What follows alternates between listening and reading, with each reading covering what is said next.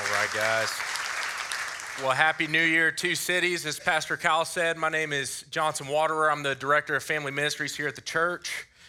Therefore, I bring you greetings from our kids' ministry. Guys, I got to say, it's nice being able to be here on a Sunday morning, teaching, preaching to a group, and you're sitting still for longer than 30 seconds. And no, we are not handing out goldfish at the end of this message. Y'all go ahead and turn with me to Psalm 1. It's the first psalm of the book of Psalms. And as we know, the book of Psalms is a collection. It's a collection of songs and poems. And we categorize these songs and poems. We categorize them based on genre. So we have psalms of lament, psalms of praise.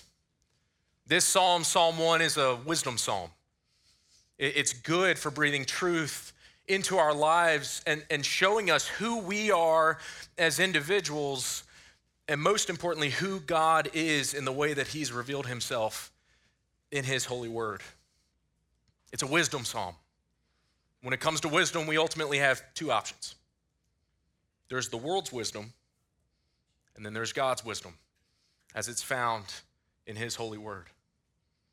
And it's interesting because we seek wisdom during specific moments, during specific seasons, times, events in our life where we are seeking to achieve the best possible outcome, the most desired outcome. That's when we look for wisdom in our life. But it doesn't take long to look over the course of human history to see that the world's wisdom is often wrong. How many wars? How many instances of corruption, abuses of power, failed governments does it take for us to see that when it comes to the world's conventional wisdom in handling these moments in time, we as humans, we're not exactly batting 1,000 on how we deal with these events. And if you want an example of it, I said that wisdom is something we look for during specific seasons. We're in one right now. It's the new year. And what happens every year this time of year? The world comes with its wisdom in seeking to ingrain into the life of the individual certain truths that come in the form of specifically two mottos, two slogans. The first, new year, new me. I'm going to reflect over the course of my life this past year, and looking ahead to this upcoming year, I'm going to set goals. I'm going to seek to achieve successes. Ultimately, what this motto is founded on is the idea of I'm going to transform myself into a new creation. Now, from the surface, this is a pretty harmless ideology to have. It's good to set goals. It's good to want to achieve success. It's even good to seek to be transformed into a new creation. You could even make the argument that's a biblical principle. But the key qualifying question for us as we separate the world's wisdom and God's wisdom is by whose standard are we seeking to be transformed into? Because just like there's the world's wisdom and there's God's wisdom, there's also the world's standard and God's standard for our life. If you want a quick case study in this, go to a gym this time of year. Haven't been in a while, but I hear it's pretty packed. And why is that? Well, if it's by the world or by God's standard, it's to take care of heart health, to take care of your body. That's the temple, so that you can glorify and praise God for as long as you possibly can on this earth. That's a great reason to go.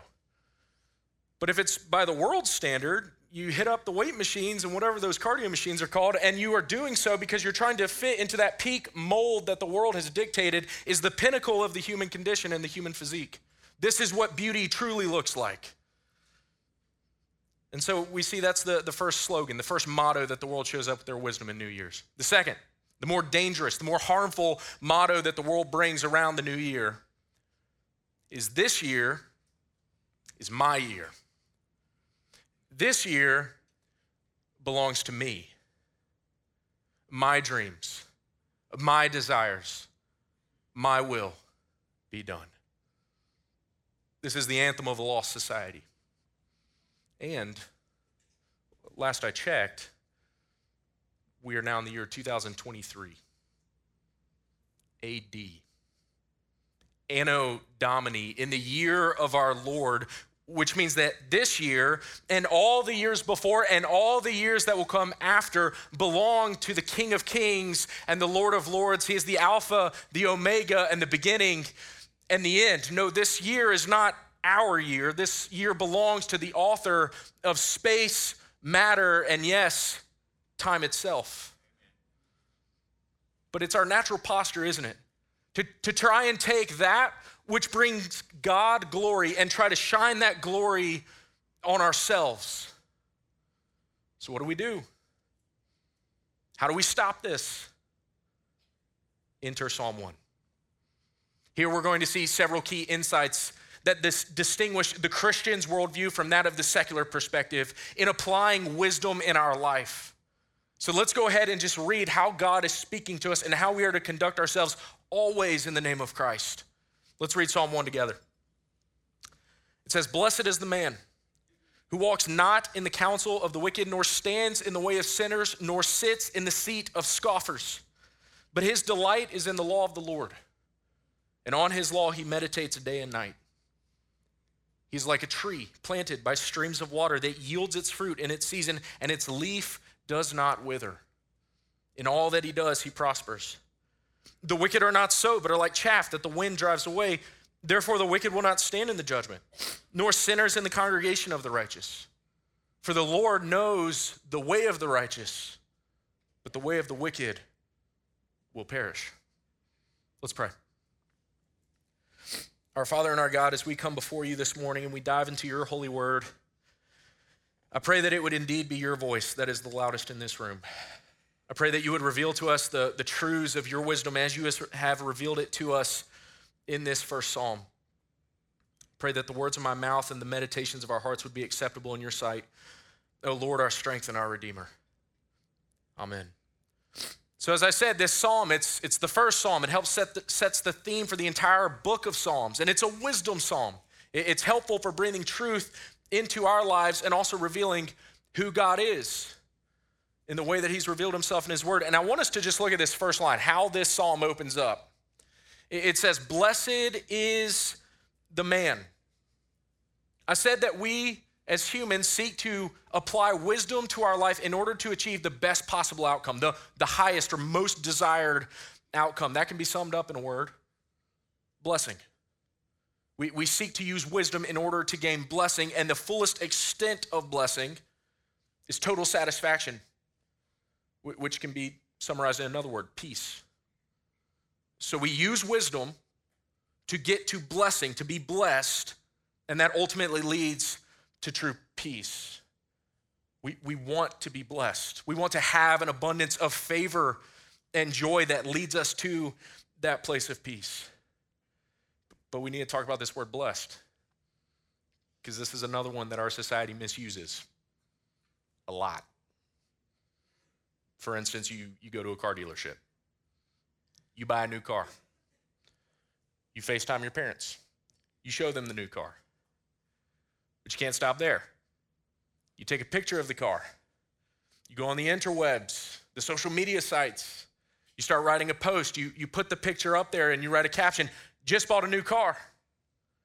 But you can't stop it there at just the caption in the picture. No, you have to say, "Just bought a new car, #blessed." Just bought a new house, #blessed. I just went on vacation, I ate dinner, #blessed. I've got status, I've got fame, I've got popularity, I've got fortune, I bought a cat, #blessed. Amen. Now, all those things except the cat, I'm sorry, are blessings within themselves, of course. The issue is when we become so in love, so infatuated with the blessings that we forget to acknowledge the one who gave us the blessing in the first place. That's when we run into that age-old idolatrous issue that Paul writes about in Romans 1, where we exchange the glory of the immortal God for images made to look like us, but material possessions, material wealth. We seek to take worshiping the creator and instead worship the creation, worship the things around us. And ultimately, this ideology is founded on this phrase: "Hey, everyone, Look at me and who I am. But the Christian says, hey, everyone, look at me and what the great I am has done in my life. Look at how God has saved me. Look at how God has transformed me. He can do it for you. And so that's my first claim about this opening line as we begin our study of Psalm 1. This phrase, blessed is the man, is first an invitation. And the invitation goes like this. Do you want to be blessed? Truly blessed? Then come closer. Listen up.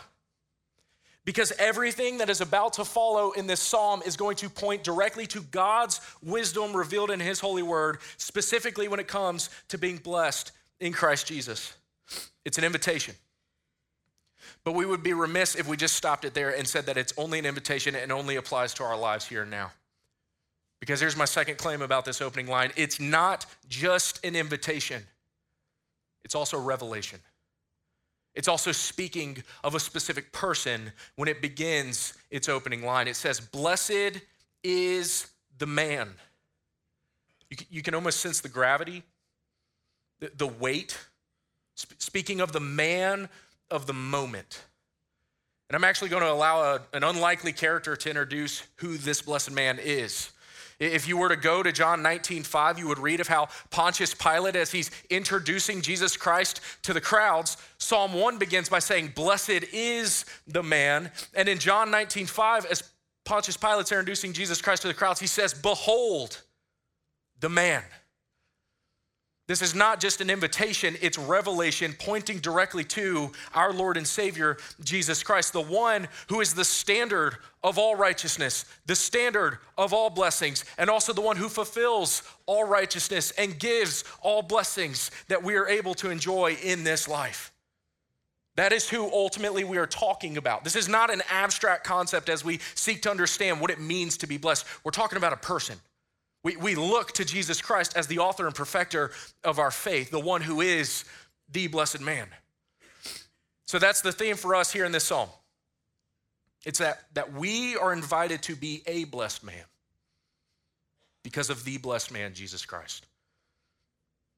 All right, let's keep going. The rest of verse 1, it says, blessed is the man who walks not in the counsel of the wicked, nor stands in the way of sinners, nor sits in the seat of scoffers.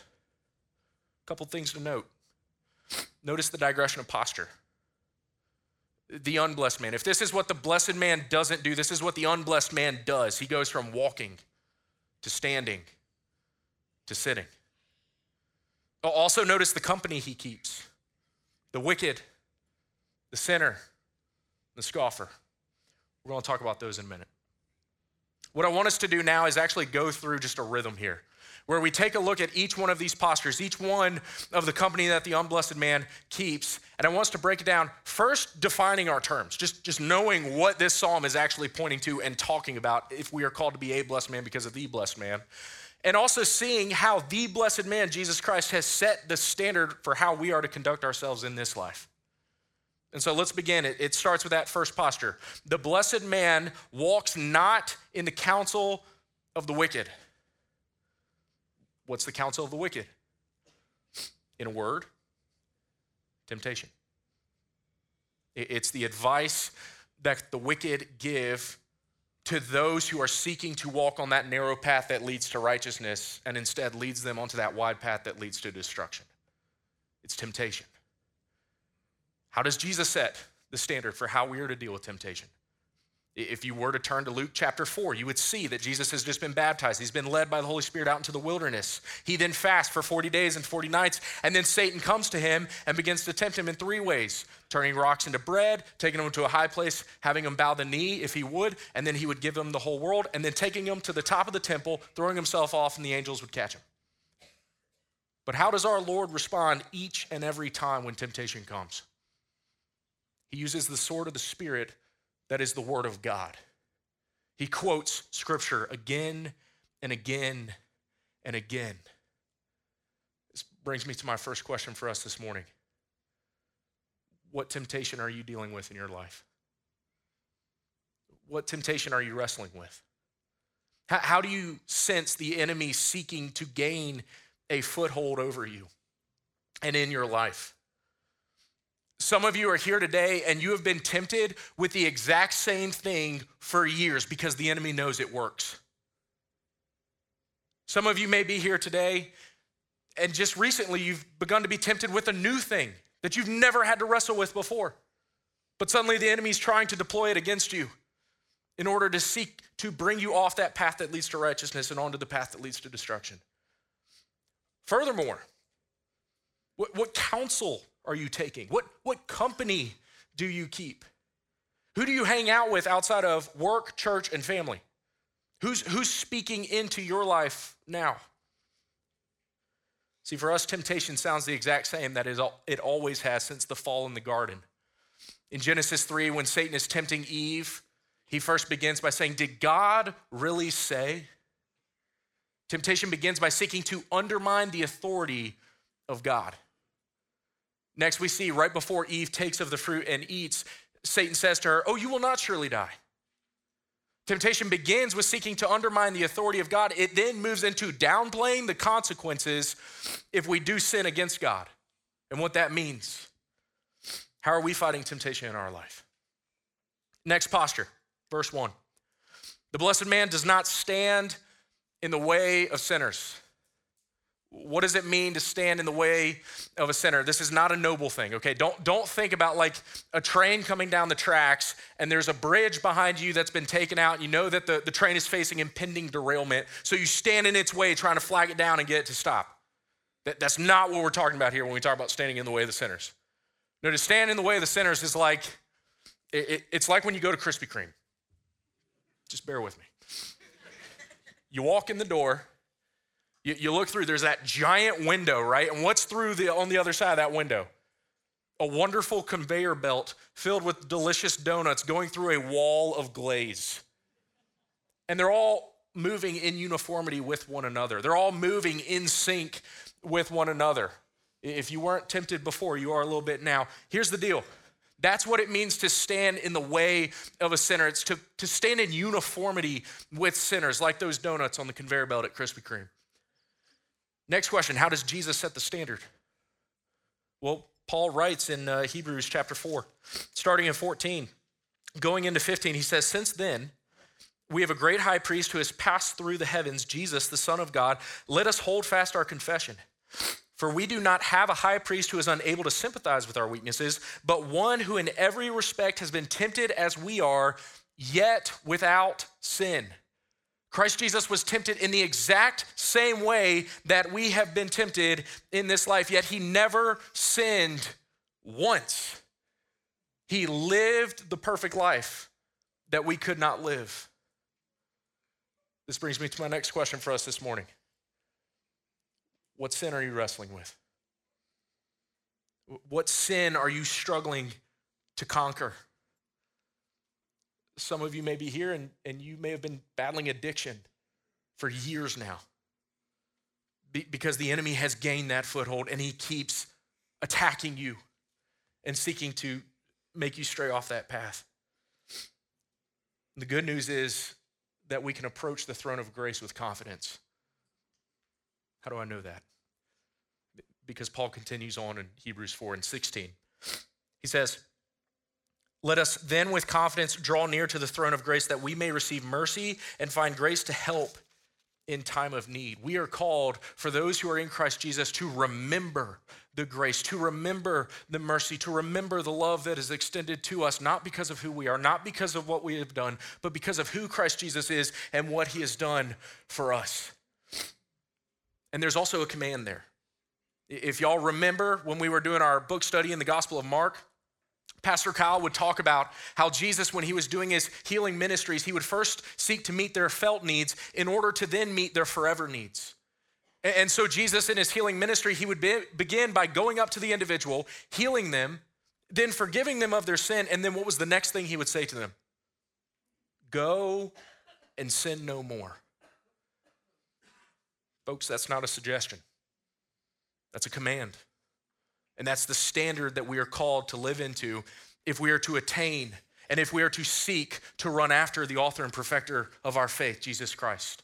It's not going to earn our salvation. Christ has already done that for us. But it is the standard of righteousness that we are called to live into as his followers. Last part of verse 1. It says that the blessed man does not sit in the seat of a scoffer. What is the seat of the scoffer? It's the ultimate place of digression into sin, where one has delved so deep into the chasm of sin that they find themselves lost in the darkness and utterly hopeless. It's the place where the sinner has become so hardened in their heart. Their heart is so callous, so turned to stone, and the weightiness of sin has been plaguing them for so long that all they can do is just sit and scoff. Sit and mock. Why? Because sinners do not like to be left alone. Because when sinners are left alone, they are forced to face their shame and guilt and iniquity and unrighteousness that has come by way of their sin. No, sinners do not like to be left alone. They like to be in good company.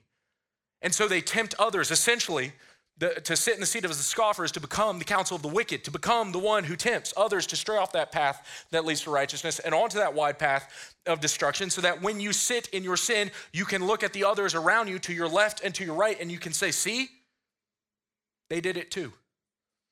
And you can begin to feel better about your sin.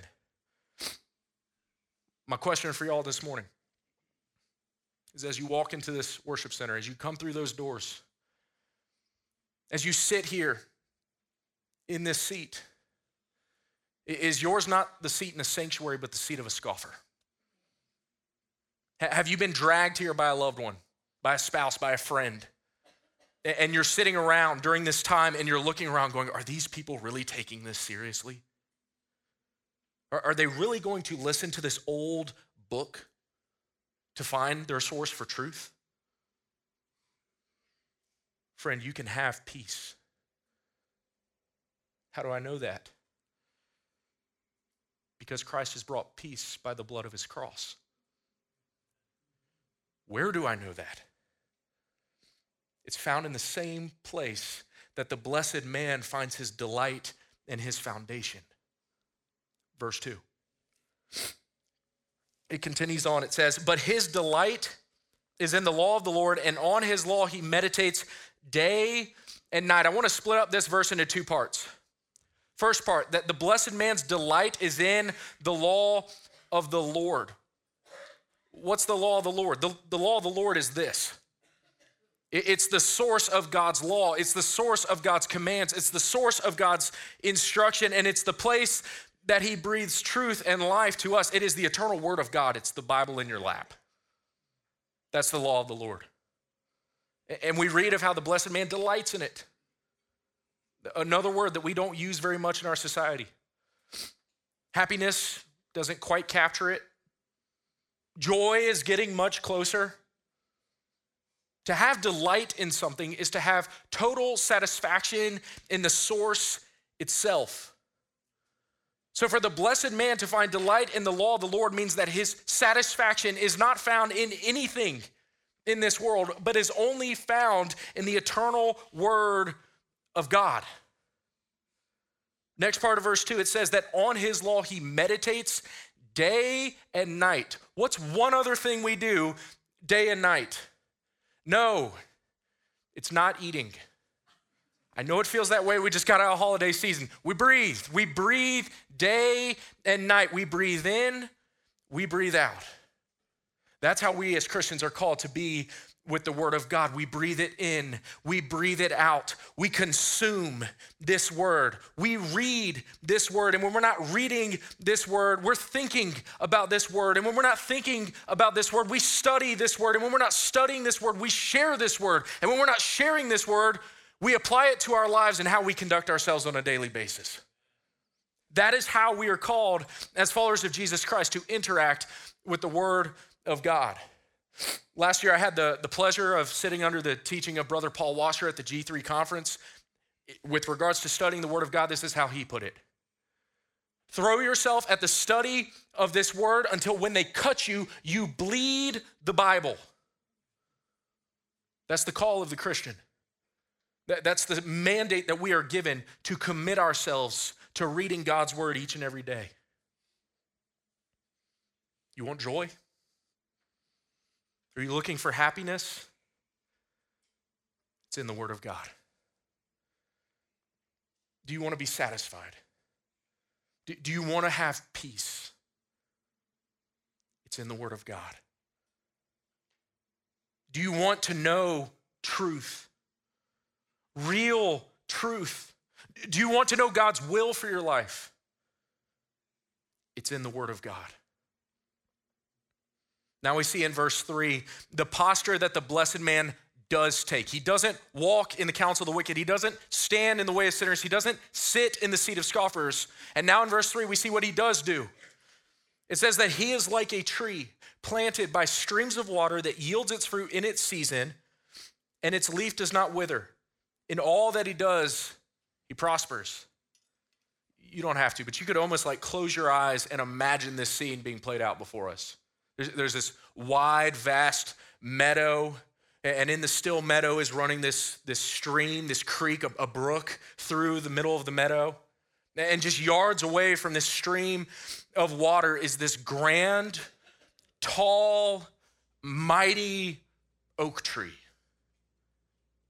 And this thing is not moving because its roots run deep into the fertile soil that is nourished by the streams of water. This is the Christian who commits themselves to the study of the word constantly. And when the storms come and the gusts of wind blow and the bitter seasons begin to set into the valley, the tree does not move because its foundations are strong. And when the storms in your life come, and they will come, because we're not promised an easy life, but we are promised a fulfilled one. The Christian who finds himself rooted and grounded in the word of God will remain. The key is not to try and get out of the storm. That would be as ridiculous as a tree trying to uproot itself in the middle of a hurricane. It would just fall over. No, the key isn't to try and get out of the storm. The key is to try and remain and seek to remain strong and steadfast in the midst of the storm, knowing that your hope, your foundation, your peace, your future is not found in anything in this world. It's not found ultimately in this life. We are just pilgrims passing through. There is a light that we look toward, and his name is Jesus Christ, and he is the one who is the author and perfecter of our faith and the essence of our righteousness and our salvation. That's how we are called to stay in the word. You want a New Year's resolution? Read the Bible. And don't treat it like the gym memberships where you begin in January and February and then you get to Leviticus and you drop off in late February. Because the storms come in March. The storms come the moment that the enemy senses that you are not grounded in the eternal word of God, because the enemy is roaring around like a hungry lion. He comes like a thief in the night seeking to steal, kill, and destroy. And it is only the individual whose life is informed only by God's word that will be able to thwart the temptations that the enemy seeks to set in our lives. Read the word. Final part of verse 3, this last line we got to talk about. We got to address it really quick. It says, in all that he does, he prospers. We have to be careful here because we have to define what it means to prosper. Because again, there's the world standard and there's God's standard. The world standard would seek to define prospering based on material wealth and possessions. But what are we talking about here? It's not measuring prosperity based on wealth and possessions. It's measuring prosperity based on God's definition of prospering. Unfortunately, this ideology has seeped into the American church today. Of the idea of defining prosperity based on the world standards. You know it under a different name. It's called the prosperity gospel, which dictates that health, wealth, and prosperity can be yours if you just believe enough. You can be healthy, wealthy, and prosperous if you just pray for the right things. And if you're not healthy, if you're not wealthy, and you're not prosperous, it's because your faith isn't strong enough and you must not be praying for the right things. Evidently, the disciples of this false doctrine, this false gospel, have not spent a single minute in the New Testament.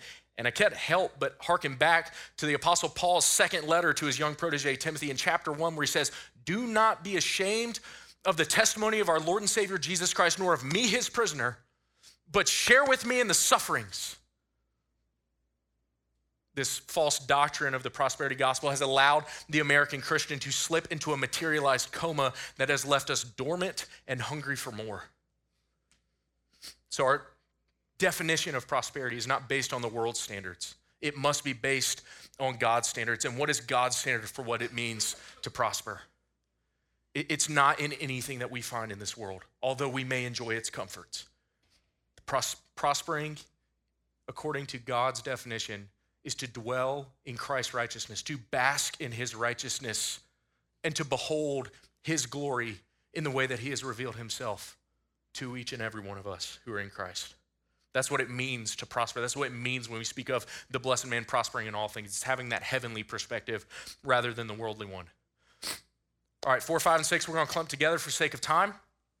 Verse 4, it says, "The wicked are not so, but are like chaff that the wind drives away." This raises a very important question. What is chaff? Guys, I Googled it. I looked it up. If you've read Ruth and Boaz, you know where I'm going with this. Chaff is the nubbins that you don't want in grandma's bread. It's the junk. So for those of you who don't fancy yourself a farmer, because we're all a bunch of city folk, the farmer around harvest time would harvest the wheat crop. He would then bundle the wheat up and take it to what's known as the winnowing barn. He would take the crop of wheat into the winnowing barn and open the doors of the barn. And onto the threshing floor, he would throw the wheat. He would then take the winnowing fork, think American Gothic. He would then take that wheat and throw it up into the air. And what would come down is the good stuff that you want in grandma's bread. And it would come down because of its weightiness, because it was heavy, it was grounded in something. And so it would fall back down, the good stuff. But what would blow out was the chaff. The wind would drive the chaff out of the barn and blow it into oblivion. Here in this psalm, we are starting to get a sense of the eternal consequences that this passage is talking about. If you were to continue on into verse 5, it says, "Therefore the wicked will not stand in the judgment, nor sinners in the congregation of the righteous." What is this talking about? This verse is beginning to literally draw the dividing line between those who are in Christ Jesus and those who are outside of Christ Jesus. What's it talking about? It's saying that those who are in Christ Jesus will have eternal life with him, dwelling in his presence, basking in his glory, able to be clothed in his righteousness. Those who are outside of Christ will not have such luxuries. No, they will be cast into the lake of fire where they will burn in hell, incurring the fullness of God's wrath forever. That is what it means to be chaff, to be thrown out, cast out, and into the fire. And if that sounds severe, it's because it is. It speaks to the severity of committing one single sin against an all-holy, almighty, all-powerful God. That is the true consequence of sin. Moving on into verse 6, there's hope. It says, "For the Lord knows the way of the righteous, but the way of the wicked will perish." God knows the way of the righteous, not only because he's the standard of righteousness, but because he knows the individuals. He has foreknown the individuals that he has set before the foundations of the world were even laid for those who are in Christ Jesus. God has it's not an intellectual knowledge. It's not speaking to just head knowledge. This word know is speaking of an intimate knowledge, an intimate relationship that God has with those who are in Christ Jesus. That's what it's speaking to. But it also signifies, how are we to conduct ourselves? And we know that intellectual knowledge is not enough to save us. Jesus himself actually speaks into this in Matthew chapter 7, where he starts talking about there will be some of you in the last days who come to me and you say, "Lord, Lord, didn't we prophesy? Didn't we cast out demons in your name? Didn't we do mighty works?" But what will Jesus say to them in that day? Those who are outside of him. Depart from me. I never knew you. It's important for us to grasp and understand the intimacy that comes through relationship with Jesus Christ as the one who has fulfilled all righteousness, the one who sets the standard of all righteousness, and get this, the one who has secured all righteousness for his people. How do I know Christ has secured all righteousness? Because of Psalm 1, verse 1. It goes back to explain how Christ has done the work. It says, blessed is the man who walks not in the counsel of the wicked, and indeed, Christ Jesus did not give in to temptation. He didn't walk in the counsel of the wicked, but he did walk as a result of it. And what did the counsel of the wicked sound like that fateful day? Crucify him, crucify him, crucify him. And so he ascended up that holy hill. Next, it says that the blessed man doesn't stand in the way of sinners, and indeed, Christ never sinned. He doesn't stand in the way of sinners, but he does stand in the place of sinners. And how does he stand? Not like a tree by streams of water, but hanging on a tree from which streams of living water flow down that holy hill and clothe his people in pure grace and righteousness.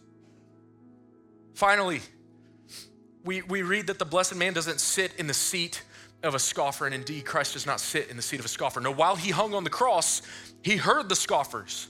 He heard our mocking voice crying out among the scoffers. But Christ's seat is not a seat of a scoffer. No, his is the seat of an all-sufficient Savior. His is the throne of a risen King. And here's the summons. We each have an eternal court date where we will be called to stand before God and answer for everything that we have done in this life. And if we are only relying on who we are and what we have done, none of us will be found righteous. Not one. But for those who are in Christ Jesus, for those who hold fast to the good news of the gospel message of his salvation, you will find a holy and eternal witness. He will stand up as one who has taken our punishment, as one who has taken our sin, and as one who has paid our debt through the blood of his cross. Do you have an eternal witness in Christ? Paul writes in 2 Corinthians chapter 6, he says, behold, now is the favorable time. Behold, now is the day of salvation. Is this the day of your salvation? As you sit here, do you sense the Holy Spirit renewing, regenerating, and revealing the biblical Jesus Christ to you as Lord and Savior? If so, would you fall on your knees, confess your sins, and profess Jesus Christ as Lord? This is the good news of the gospel, that while we were yet still sinners, Christ died for us.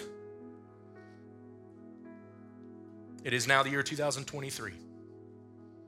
And the church will continue to proclaim the same truths that it has held to for millennia. Are you seeking blessing? True blessing. You're not seeking a possession. You're not seeking a process. You're seeking a person. His name is Jesus Christ. He is the blessed man. Do you know him? And more importantly, does he know you? Let's pray. Father, we come before you humbled by the grace that you have extended to us through our Lord Jesus Christ, the one who has lived the life that we could not live, the one who has died the death that we deserved, and the one who is raised to life so that we might live again in him. I pray that you would continue to imprint these eternal truths onto our heart as we head into this new year. That we would not be caught up or lose our focus on the things of this world, but rather we would only focus on you, only focus on the good news of the gospel, only focus on the righteousness that you have given us through your Son, Jesus Christ. Be with us, Lord, and let us never forget that wonderful message, that good news that is Christ. Amen.